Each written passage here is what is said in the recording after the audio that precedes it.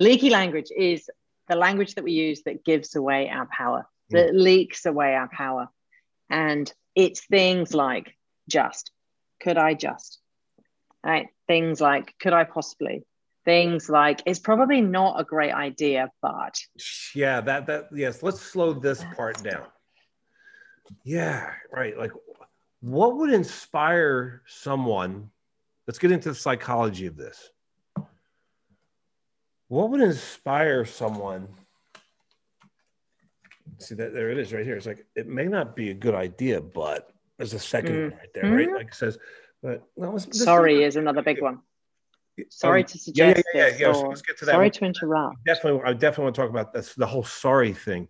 But like, what would inspire someone, even if it seems obvious here in the context of this conversation, to preface an idea or comment with that leak, with that power leak preface sentence? That they're caretaking the other person and wanting to dilute it so it doesn't show up as too much of a challenge. Most of us never learned how to train our brains, which is why most of us needlessly settle, struggle, and worse, suffer. My name is Chris Doris, and I want to make brain training mainstream. This is my series, Tough Talks, Conversations on Mental Toughness. I'm interviewing badasses from all walks of life on what mental toughness means to them and their unique approaches to strengthening their minds. Hey everybody, welcome back to Tough Talks, Conversations on Mental Toughness. I am your host, Chris Doris, and before I get to introducing our guest today to you, I wanted to remind you that if you're not receiving my daily dose, mental toughness tips in 30 seconds or less, this is the book of it, but if you're not getting those messages in your inbox at 6 a.m. wherever you are in the world, and if you're not getting notifications of my new blog posts, which come out every Tuesday, and of course, if you're not getting notifications of when these new Tough Talks podcast episodes are going live via email, then let's fix that. And you can do all that in one click. You go to christopherdoris.com/lists, LISTS. And there you go. Enter your name, email, and click, and problem solved. So also, if you're digging these podcasts, something that would be really helpful for us would be to, share it with those who you think would also enjoy it. Click like or wherever you're seeing it. Maybe do a review or a rating or whatever the hell else you can do with these things, because the mission is simple for me. I want to reach as many people as I can. I want to serve as many people as I can, and that stuff's really helpful. So thanks for that. Now, our guest today, her name is Helen Appleby. And Helen is a New Jersey, New York City-based executive coach with a strong track record of leadership and commercial success. Prior to becoming a full-time coach, Helen was a VP and global business leader for GlaxoSmithKline, where she led the $1 billion respiratory health business in consumer healthcare. Her career at GSK, GlaxoSmithKline, and Unilever spanned 6 countries, and she lived and worked in Canada, the UK, Cyprus, Dubai, Malaysia, and the United States. When she was a little girl, her dad taught her that girls can do anything boys can do, and she believed him, but he didn't tell her that at work she would often be the only woman in the room, that she would struggle. She would struggle to be seen and heard and not interrupted in meetings. He didn't tell her that she'd find conflict at work difficult because she took it so personally and would cry silently in the bathroom. That she wouldn't know how to ask for the mentorship that she needed from the senior, mostly men, around her, or that once she had children, she would always feel like she left work too early and got home too late, even though she lived close to work. She thinks he didn't tell me any of that because he didn't know, because he was a man. So through her career, she went on all the courses that 2 big companies center on. Those courses taught her a lot, but they didn't teach her what she really needed to know to navigate her leadership journey as a woman. She eventually figured out how to navigate effectively and how to do both her job and her other job at home, but it took her years. Too long. which is why now she teaches and coaches the unwritten rules of women's leadership. It's what she wishes she had known earlier in her career, and she wants it to be different for you and for all of your daughters. Personally, she's a mother, a terrible cook, an average yogi, and a fabulous shopper. Professionally, she's a global business leader turned executive coach, a women's leadership trainer, and a podcaster. Professionally, she has run a billion-dollar business, lived and worked in 6 countries, helped hundreds of women navigate their version of success at work. And right now she's focused on sharing her book, which we will get to. I got a lot to say about this amazing book. The book, of course, entitled The Unwritten Rules of Women's Leadership. Step into your power, write your own rules, and succeed in your career. And sharing her course to help other women succeed. We'll talk about her course that you can sign up for right now. And building a sisterhood of successful women who will help other women rise. All right, let's go find her. She's here waiting for us. Where are you, Helen? And there she is, Helen Appleby. Hey, what's up, my friend? Hello, my love. So great to see you. I've been really looking forward to this. Me too. Yeah, well, Absolutely. I got to tell you, the last couple days have been an incredible research experience for me. And I want to just say thank you. And I mean this absolutely sincerely. And let me create a context for you on it. You know our mutual dear friend, Devin Bandison, who is also a former Tough Talks guest and who will actually be here in this office in 3 days for another interview. He facilitated recently, this past year, a series of conversations on racism and becoming conscious of that. It was entitled Co-Creating the Bridge, like bridging the gap between races, right? And as a privileged white man, I learned a whole lot about myself. And it was very, very humbling. Like, it was really humbling to the point where I wept because I learned so much about myself that I didn't like stuff that I had learned, like learned racism. Well, I had a similar experience the last couple of days because of you.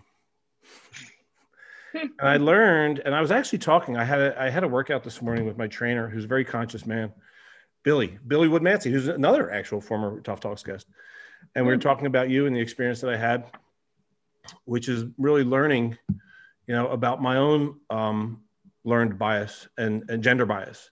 And as I was reading through all the chapters and all of your hundreds of just great, nuggets of golden advice for women, but not just for women, for the men too, I was learning how I participate in some of this shit and I don't realize it. So I just want to say humbly, thank you for helping raise my own consciousness to this being like, well, I don't know let me let you say this. What is the this that I'm describing? Because your language is going to be way better than mine.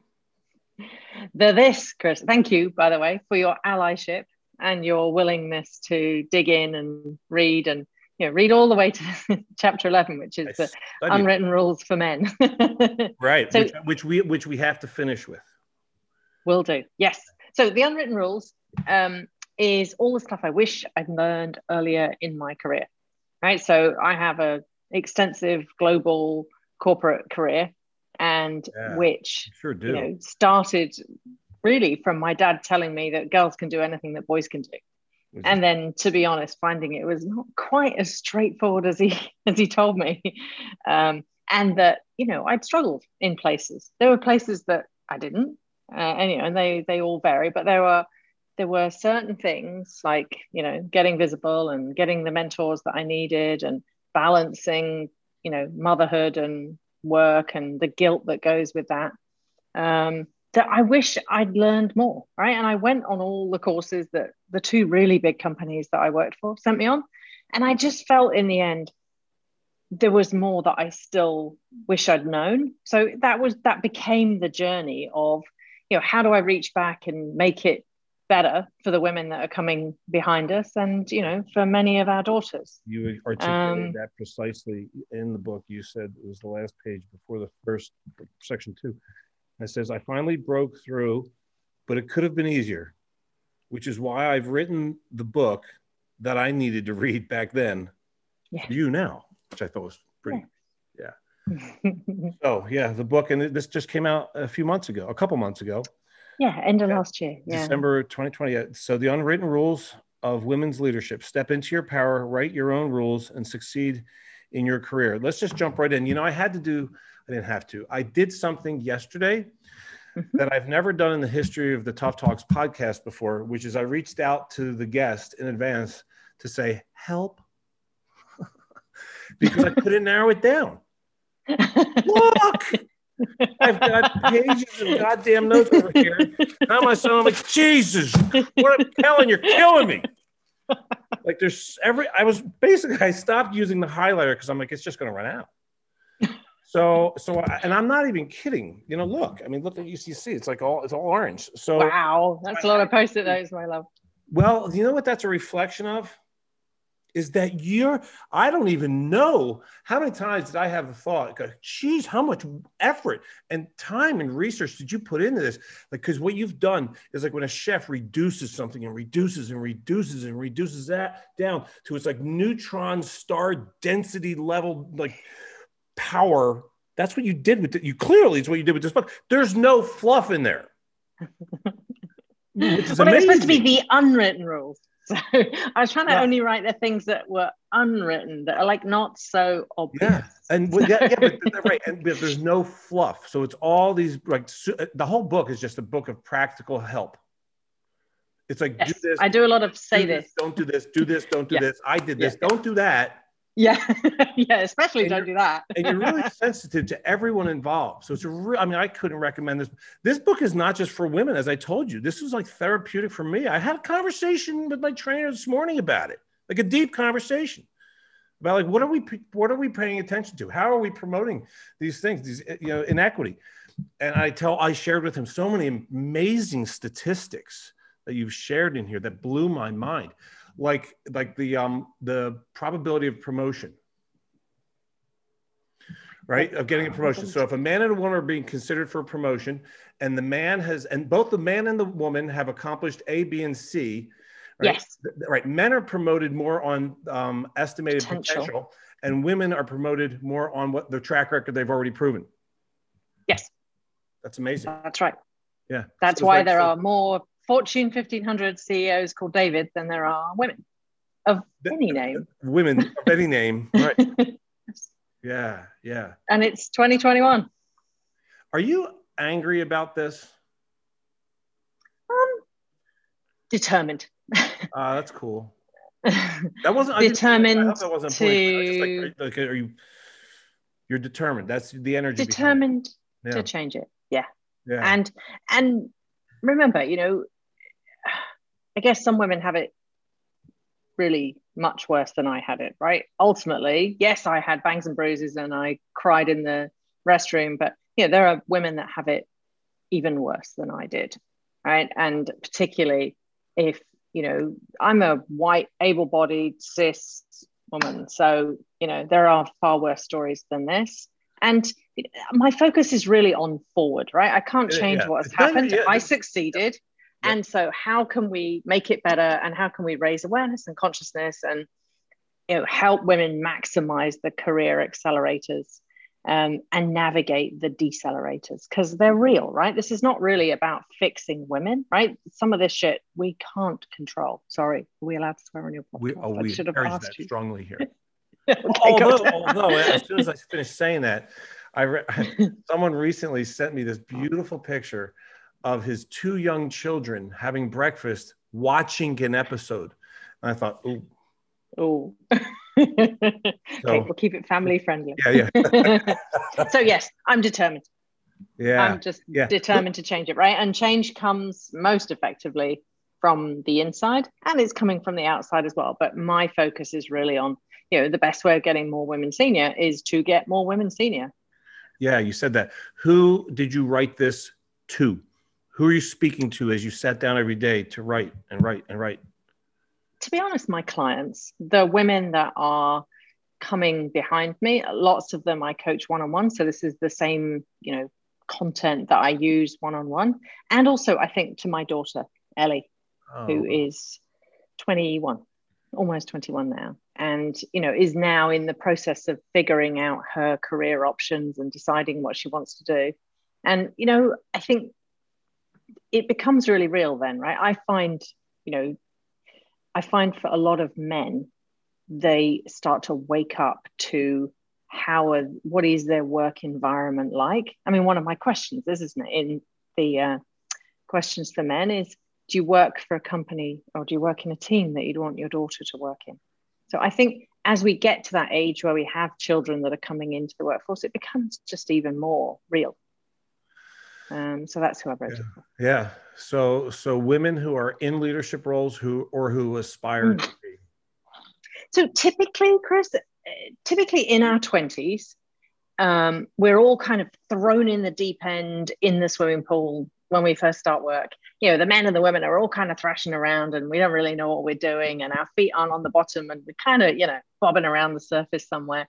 And so women in their 20s, typically are not really my target audience. But then as you go through your 20s, as you start to come into your 30s, at that point, sometimes for some women, they're like, oh, why did he get promoted? Right. And then you're taking on bigger projects. And by that stage, you're managing people. And, maybe for some of them, they've started families and the responsibilities are stacking up. Life starts to ask a lot of women in their, mid 30s. And it becomes, for me on my journey, and as I work with women of this age, it becomes at this stage that they're like, hang on a minute, what's happening here? Why are the men getting promoted and why are they the ones that are playing golf and why are they the ones that are going out for beers and why are they the ones that are invited out for dinner? And, and then they're also promoted and getting, the opportunities and getting the visibility and giving the updates and it really starts to work for them. And at that point, it becomes harder. And that's when you need these tools. Well, as I'm listening to you, I'm thinking one of the tools that would be very handy to start practicing at any age is the negotiating skill set, right? And one of the things that I found fascinating is your recommendation on women being conscious of the need to negotiate differently, like a uniquely different negotiation style than men. This is stuff that I would never think about, which is why I was like, man, you're really opening up my eyes to another whole world of experience that as a privileged white man, I have never needed to think about. So what I find a lot, Chris, is that it's not so much that we have a unique style that only works for women. What happens is the range of styles that are available when you negotiate, from not negotiating at all to aggressive. Yes. The styles that are acceptable for women that research shows works are narrower. So what happens is I talk quite a lot about in a lot of behaviors about the tight ropes that women walk, right? So the range of behaviors that I am allowed to exhibit at work compared to you. So let's take it out of negotiation, but just the emotions that we're allowed to express, right? If Chris Doris, senior VP, loses his temper one day, oh, Chris is upset today. Man, be careful. You got to know your stuff, like figure it out. If I lose my temper, then wow, what a bitch. Wrong time of the month. So it's not acceptable for me to express anger in the way that it is for you to. Which same with negotiation. Have more mastery. Yes. It requires you to have more awareness and mastery and tact, discipline, right? Yes. Yeah. And even more so for women of color, right? The stereotypes, as the stereotypes get stronger, the tightrope gets narrower. Wow. Yeah. Which is why which is why I love this so much, because you just mentioned, okay, so here's the problem. Now here's how I recommend you address that problem. solution, problem, solution, problem, solution, problem, solution, problem, solution. It's the whole thing. So it's fantastic. Now, what I was struggling with, of course, was reducing it. I was like thinking, well, this is a podcast. It's only about an hour long. I mean, what I really thought was, can you just read the whole freaking book, please? Because that's what I want to have. Audible. I did. Yes. Okay, good. So it's available. Okay. And all that stuff will be in the show notes. It is. So when I was struggling and I reached out yesterday, what I asked you was, and I've never done this before, and that's a total compliment, is just give me 3. Like if you were only allowed for some weird cosmic reason, share your wisdom and insights based on your experience in the corporate world with women, what are the 3 nuggets? And interestingly, I had narrowed it down to 8. And the 3 you mentioned were in my 8. So let's hit those, can we? Yeah. All right, good. So the first one is you entitled Get Visible. Get visible. What do you mean by that? Visibility is what's up with so important. And I think it's particularly important to talk about now that we're all remote and, we live in each other's lives through these tiny little squares, don't we? So like the one going on right now. Our ability, or a large square, but, if there's a team of us, 20 of us, then, it's life in little squares. And visibility, I think, is something that women don't do that well anyway. So I'll give you an example. Somebody told me, I think probably 10 years too late in my career, Helen, you have to realize there's visible work and invisible work, and we only get judged on our visible work.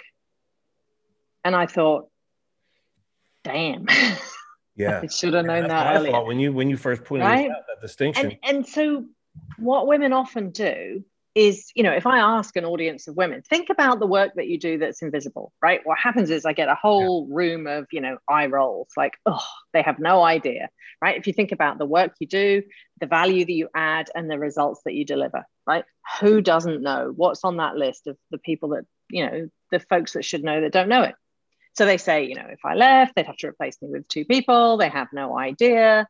They just think it happens like magic, but it's not really magic. It's a lot of hard work. And so and plus, women tend to assume that if they do good work, they will be noticed.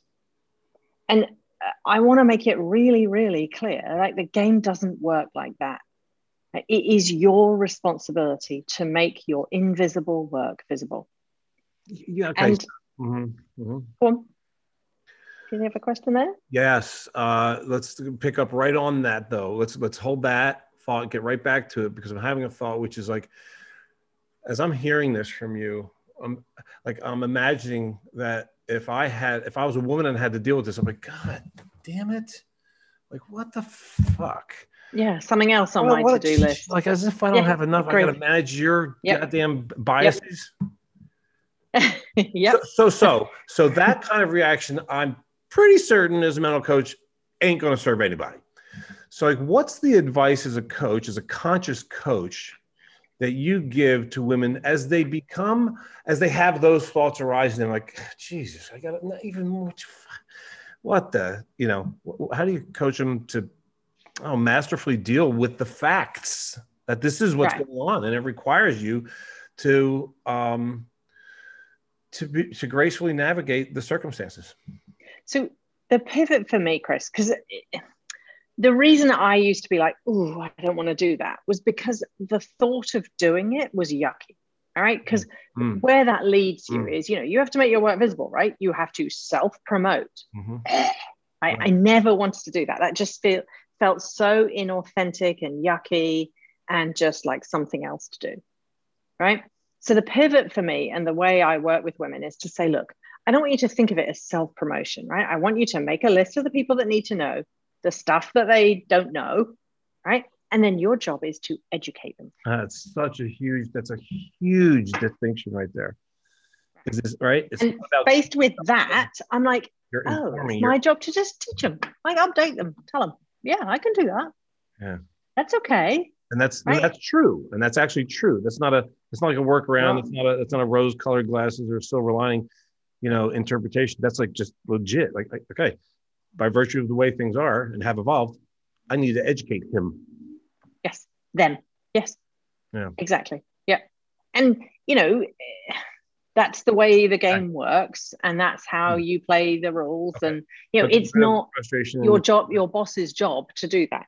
You have to do it. I don't rely on your boss, because your boss is busy too, right? Male or female. But what are some points you have? Like, what are some, how do I make myself visible? So first of all, you make a list and decide, right, who will be in the room or consulted when your next role comes up, right? When your next move or promotion comes up, who'll be there, right? And typically women say, oh, well, you know, my boss and HR. And I'll say, I don't believe that. Try again. Who will be in the room or consulted? That list is likely between 6 and 10 people long. Oh, wow. Right. So there'll be other stakeholders. There'll be other people that are asked. Now, make your list of what they know and what they don't know. And then your job is to find time with those folks, right? And another really easy way for me to be able to do that was to ask for advice. So I'd say, hey, Chris, can we meet? I want to ask your advice on, you know, the plans that I have and how they are going to work in your region, right? If you're a regional president. Wait. So who were you asking advice from?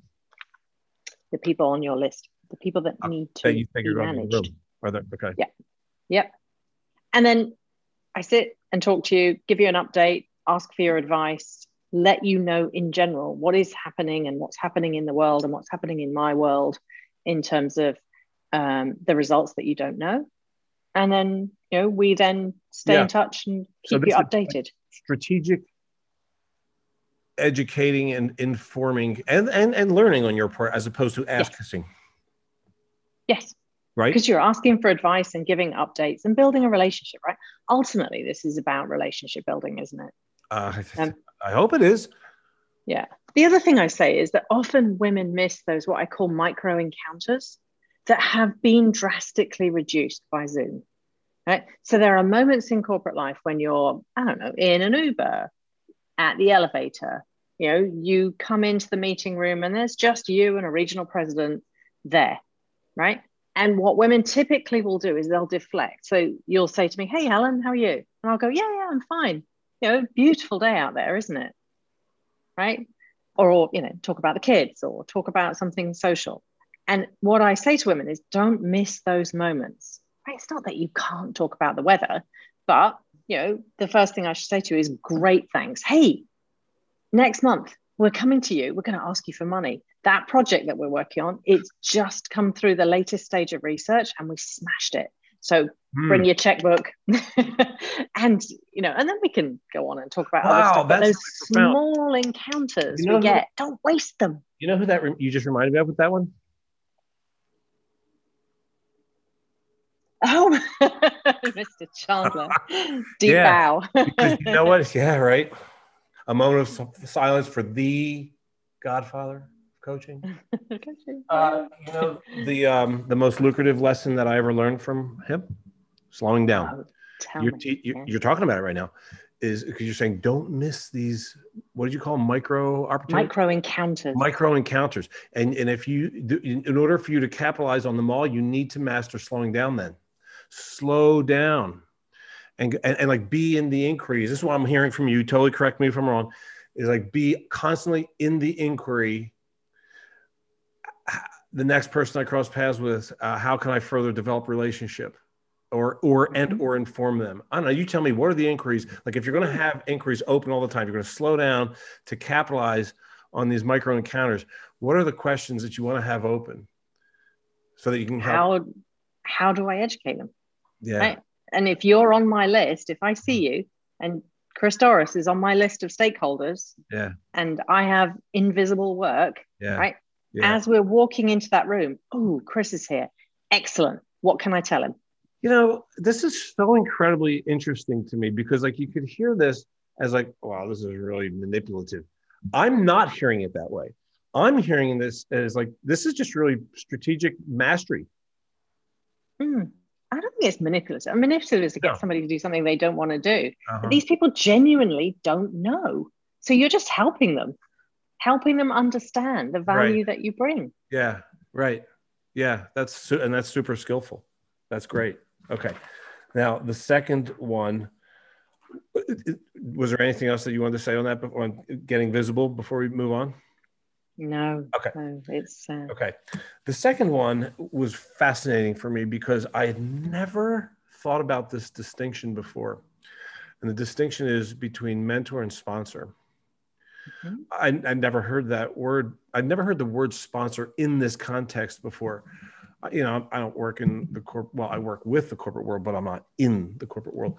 And I have been so profoundly influenced in such a beautiful way by my late mentor, Jim Myers. And I always refer to him as my mentor. But after I read your book, and specifically the distinction that you create between mentors and sponsors, he was not a mentor. No way. He was like the ultimate of sponsors. Lucky you. So, I mean, the ultimate. The dude loved me unconditionally. It was a priority of his to have me succeed. He would call me out aggressively and unapologetically and lovingly. You know, he created opportunity in business for me. He even hosted the first book signing I ever had for my book, my first book. He hosted it. And not only did he host the damn book signing, he had, you know, he catered and had a band there. And before it started, gave me a freaking Mont Blanc pen and said, any respectable author has to have a good pen to sign with. So this is just lovely. Like, there's so many stories about this amazing human. And as I read that distinction, I realized I've had mentors, but that was a sponsor. Jim Myers was a sponsor. So can you help the audience understand, first of all, the distinction between mentors and sponsors, and then, like, why is that even in your book? Like, what the importance of having them? And I also loved that you said have three.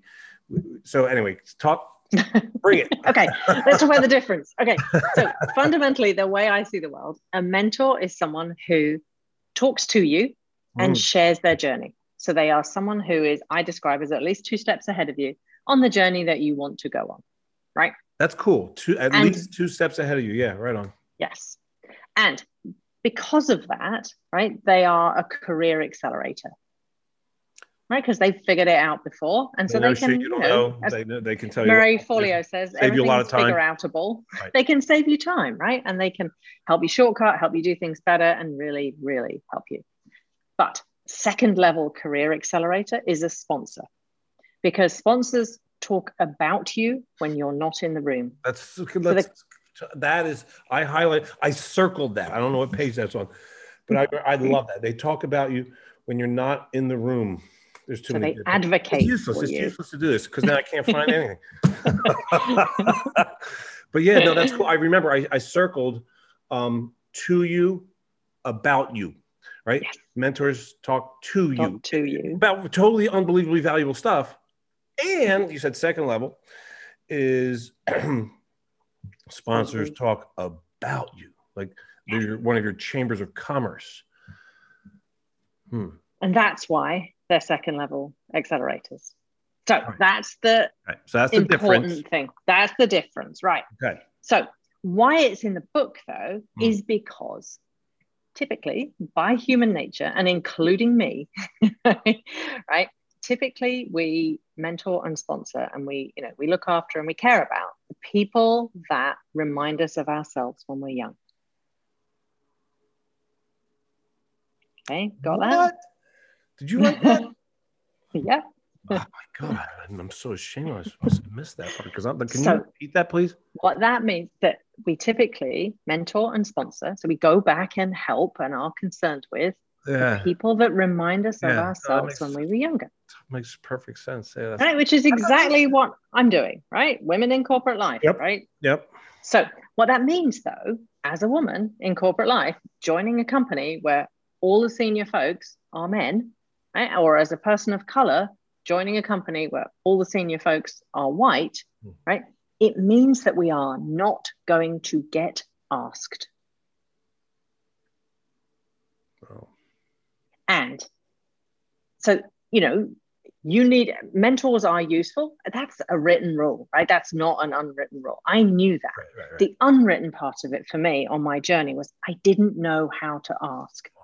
And what I say in the book is also, I was in my 20s, I was blonde, I had big boobs. I don't think they knew how to ask either.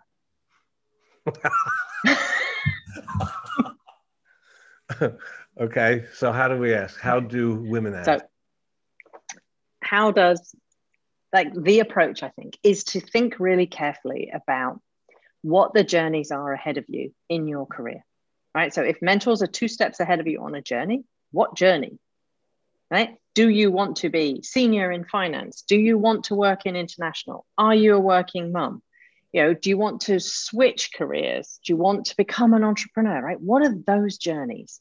Again, write it down, right? Get clear. What are the journeys ahead of you? For me, it was getting really senior in marketing, wanting to work abroad, and wanting to do that and travel with my kids and be a mum. So those were my 3. And I say 3, okay? Conceptually 3, because, you know, we're busy. So working out, getting clear what those pathways are, and then saying to yourself, okay, who can help me, right? Who's 2 steps ahead of me on this journey? And then going to ask them. And the ask is really important, right? Chris, I really admire how you've written so many books and you've built this amazing platform. I'd love your advice on that, because I'm looking to build a platform for the unwritten rules of women's leadership. Could you spare me a few minutes, and can we have a Zoom coffee and talk about that? I'd love your advice, please. So would you advise someone to, okay, so that's an example of the do this. Would the following be an example of the don't do this? Hi, could you be my mentor? Yes. Yes, that would be don't do. That would be don't do that, would it? I mean, to be honest, unless you already have a deep personal relationship with that person already. And even then, to be honest, would you be my mentor for what? It's kind of weird, right? So mentor for what? Like, if I knew you really well, I'm like, hey, Chris, I need some mentorship on, you know, writing books. Can you help me out? And you'd probably say yes. But again, the clearer and the cleaner you can make it, the easier it is for them to say yes. Okay. Then how does someone get a sponsor? Or does a mentor evolve into a sponsor? Okay.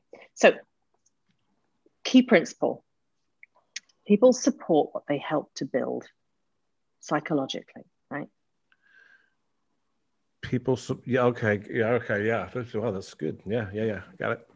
Which is why you can get kids to eat vegetables in their food if they've helped to cook the dinner and they've chopped vegetables.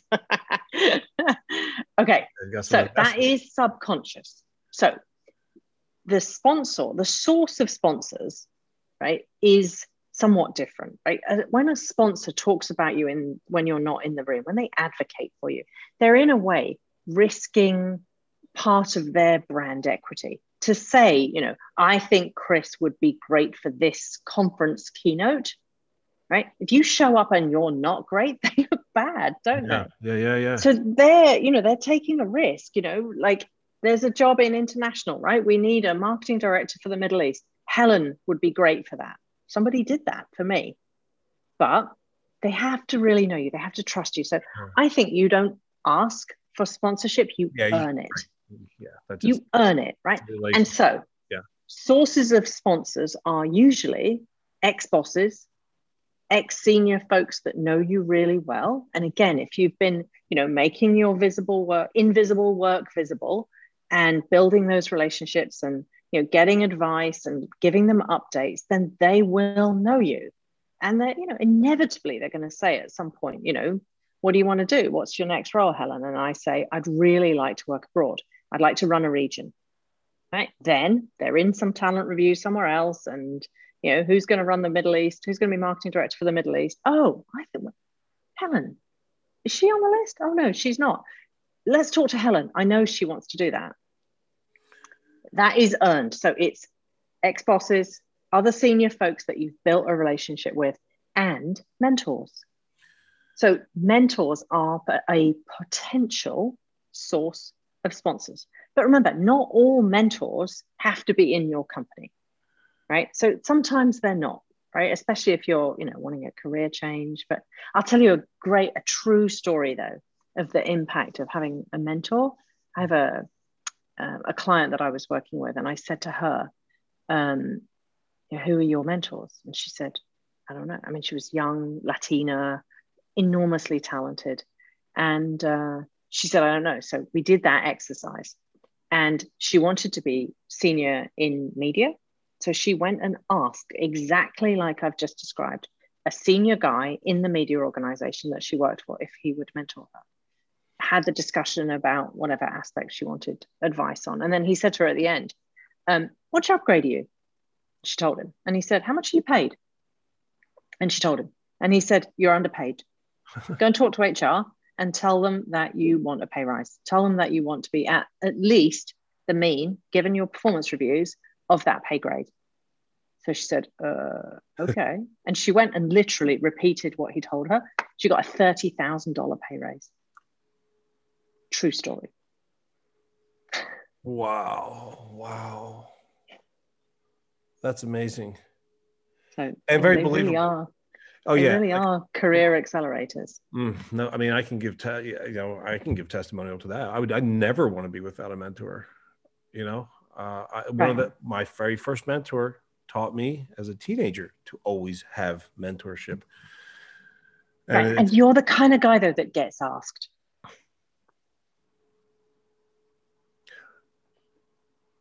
Say more about that. Because you're white, you're handsome, you're outgoing, you're sporty. Like, you probably remind a lot of senior guys of them when they were younger. I actually, I would never challenge that. Well, especially the handsome part. Thank you for that. I talk about Jim Myers as my mentor, and I'll refer to him as my sponsor now, moving forward. And I do believe, and I hope that there's value in this piece for anyone in the audience listening or watching, that I take some credit for co-creating that, because I remember distinctly when I was starting my practice, since like 26 years ago, I didn't have any clients. I was confused and scared, and I didn't have any leaders. I didn't have any mentors. I'd moved away from where I grew up. I didn't know anybody out here in Arizona. Mm-hmm. So I had no mentorship whatsoever. And I said, I want that. And I made a declaration that I will create that. Great. And I went out into the world and I let people know that is what I'm, what are you up to? I'm creating a mentor. And I had clarity on who I wanted that to be. And sure enough, he showed up. Fantastic. Yes. Now, so, I mean, you had to do it too. And, asking for advice. I hope you didn't show up on the first day and say, can you be my mentor? But, can you give me advice? No, I didn't. It was breakfast. So it was that kind of guy. So the guy who I was at a networking meeting. It was a really cool high-end networking event here in Arizona called the Enterprise Network. And talking to a dude, PhD guy in psych. So I'm like, hey, what's up? And he was asking me, he took real interest in what I was saying. So maybe that's the part where he was seeing the little him and me. And he said, let's go play golf. And that's when he, there you go. Because I told him I work with golfers. I want to train golfers' minds. And he goes, well, I play golf. And he said, let's go play. And then that's when he got to know me. So I told him, I really need a mentor. And he said, well, I know the perfect guy for you. And he arranged a breakfast meeting and we hit it off instantly. And the point though, is really the biggest point though, of this tiny little vignette is the immeasurable value. I don't want to think about what my life would have been like without that mentor sponsorship. And the other thing I talk to women about though, Chris, is I think for so many of us, when we benefit from this, I think something to reflect on is, who can you help? Who can you mentor and who can you sponsor? Who are you 2 steps ahead of? Right? I'm a big proponent of sisterhood and of helping other women rise, as lifting other women as you rise. Mm-hmm. And so who are you 2 steps ahead of? Who are you taking notice of? If you made a list of who is on your list, right, could you make it broader?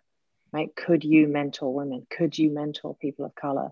Right? Mentor people that maybe don't look, really like you when you were young, and just bring mindfulness to it to help others. That's beautiful. And there's such reward in that. Yeah, isn't there? I mean, really, sure. At the end of it, that will be part of our legacy, won't it? Right. And that is deeply meaningful. The first thing that I noticed about your book that grabbed my attention, rather, was in reading through the table of contents. Mm-hmm. She says, opening the table of contents. And the first thing that I noticed, you can't tell because there's other stuff that I highlighted later, but it was the first thing that I highlighted. It's at the very bottom of the table of contents. Leaky language. Leaky Avoid language. using leaky language. Leaky language. And I said, oh, I totally want to know what, I think I might know what you mean by that. And I kind of knew. But now I know. Can you have everybody else know, please? Leaky language is the language that we use that gives away our power, that leaks away our power. And it's things like just, could I just, right? Things like, could I possibly? Things like, it's probably not a great idea, but. Yeah, yes, let's slow this part down. Yeah, right. Like, what would inspire someone? Let's get into the psychology of this. What would inspire someone? See that there it is right here. It's like, it may not be a good idea, but there's a second one right there, right? Like it says, but no, sorry is another big one. Sorry to suggest this. Yeah. Let's get to that. Sorry to interrupt. I definitely want to talk about this, the whole sorry thing. But like, what would inspire someone, even if it seems obvious here in the context of this conversation, to preface an idea or comment with that leak, with that power leak preface sentence? That they're caretaking the other person and wanting to dilute it so it doesn't show up as too much of a challenge.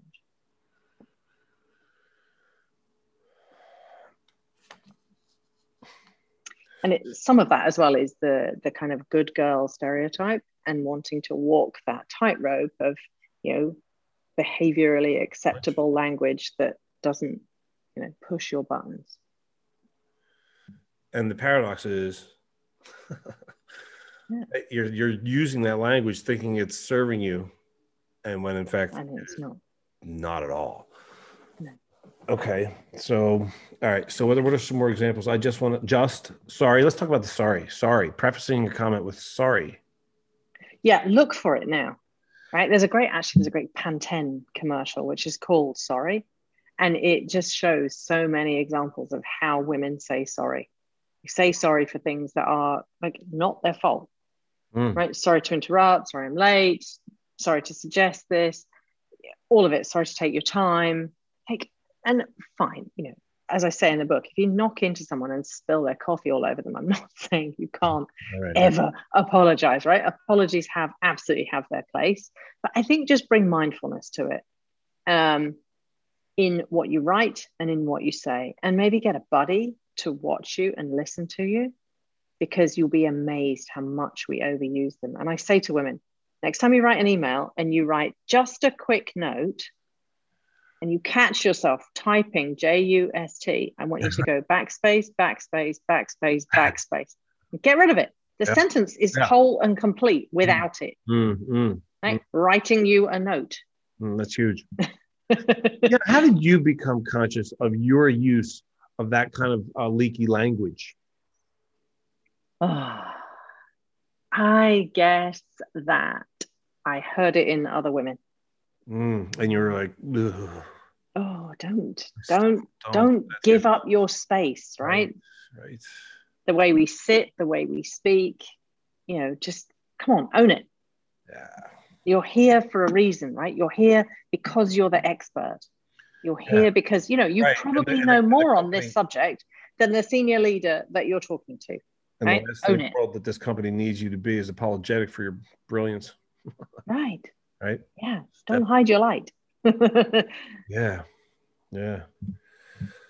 So, is it cool with you if I read the 11 questions?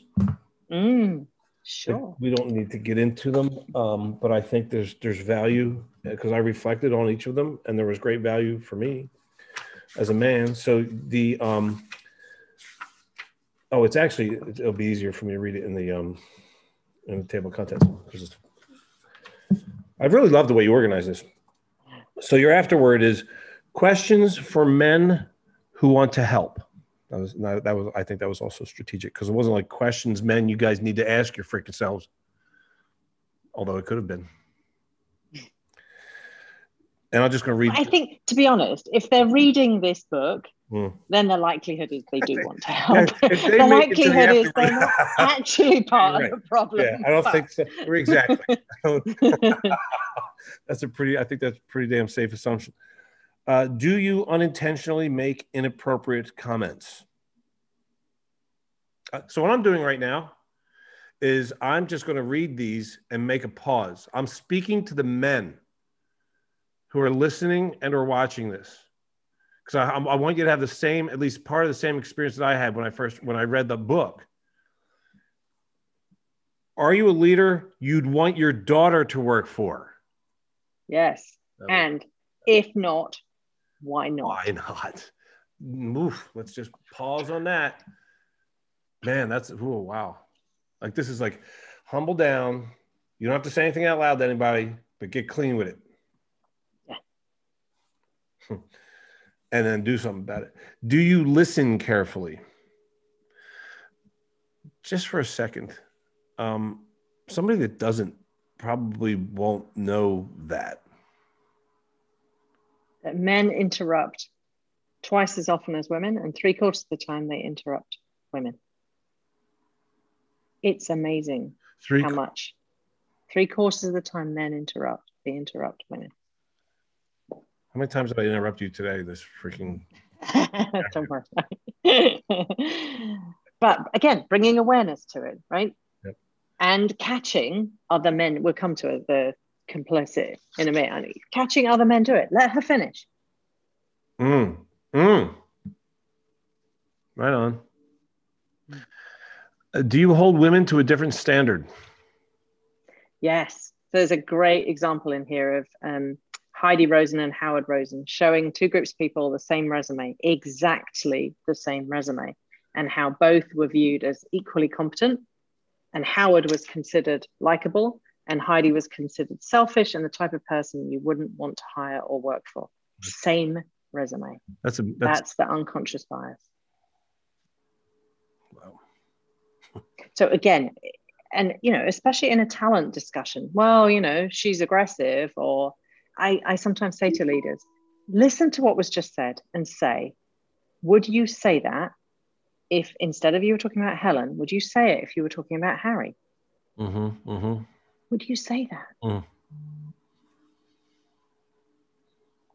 So that's holding them to a different standard. What standards do you hold other men to? Yes. And so it is so much more effective when men stand up to other men, right? So I say, like, don't be complicit, right? Say things like, let her finish. That's not cool. Right. That's sexist. Right. Speak up. Right. Be an ally. Right on. Do you mansplain? I had to Google that word. Really? Yeah, I'm behind the times. I'm a little slow on the uptake. Right. So men explaining the blindingly obvious to women that are much more qualified than them. That is the definition of it, is a man thinking they're explaining something to a woman that's painfully obvious already to them because of the assumption the man is making, which is that she wouldn't know this. Yeah. Is it condescending? So I say in the book, I've had finance managers explain marketing to me when I was the global vice president of marketing. I'm like, thank you. Will hashtag Me Too stop men from helping women? That's an interesting question. And the research shows that to some extent it has. They are paranoid. Yeah, that's right. They're more careful. And so, what I say is, like, please don't, because your help makes an enormous difference. But obviously, do it in a clean and healthy way. Who do you mentor? Who do you sponsor? We talked about those. Finally, we talked about that. Are you amplifying women's voices?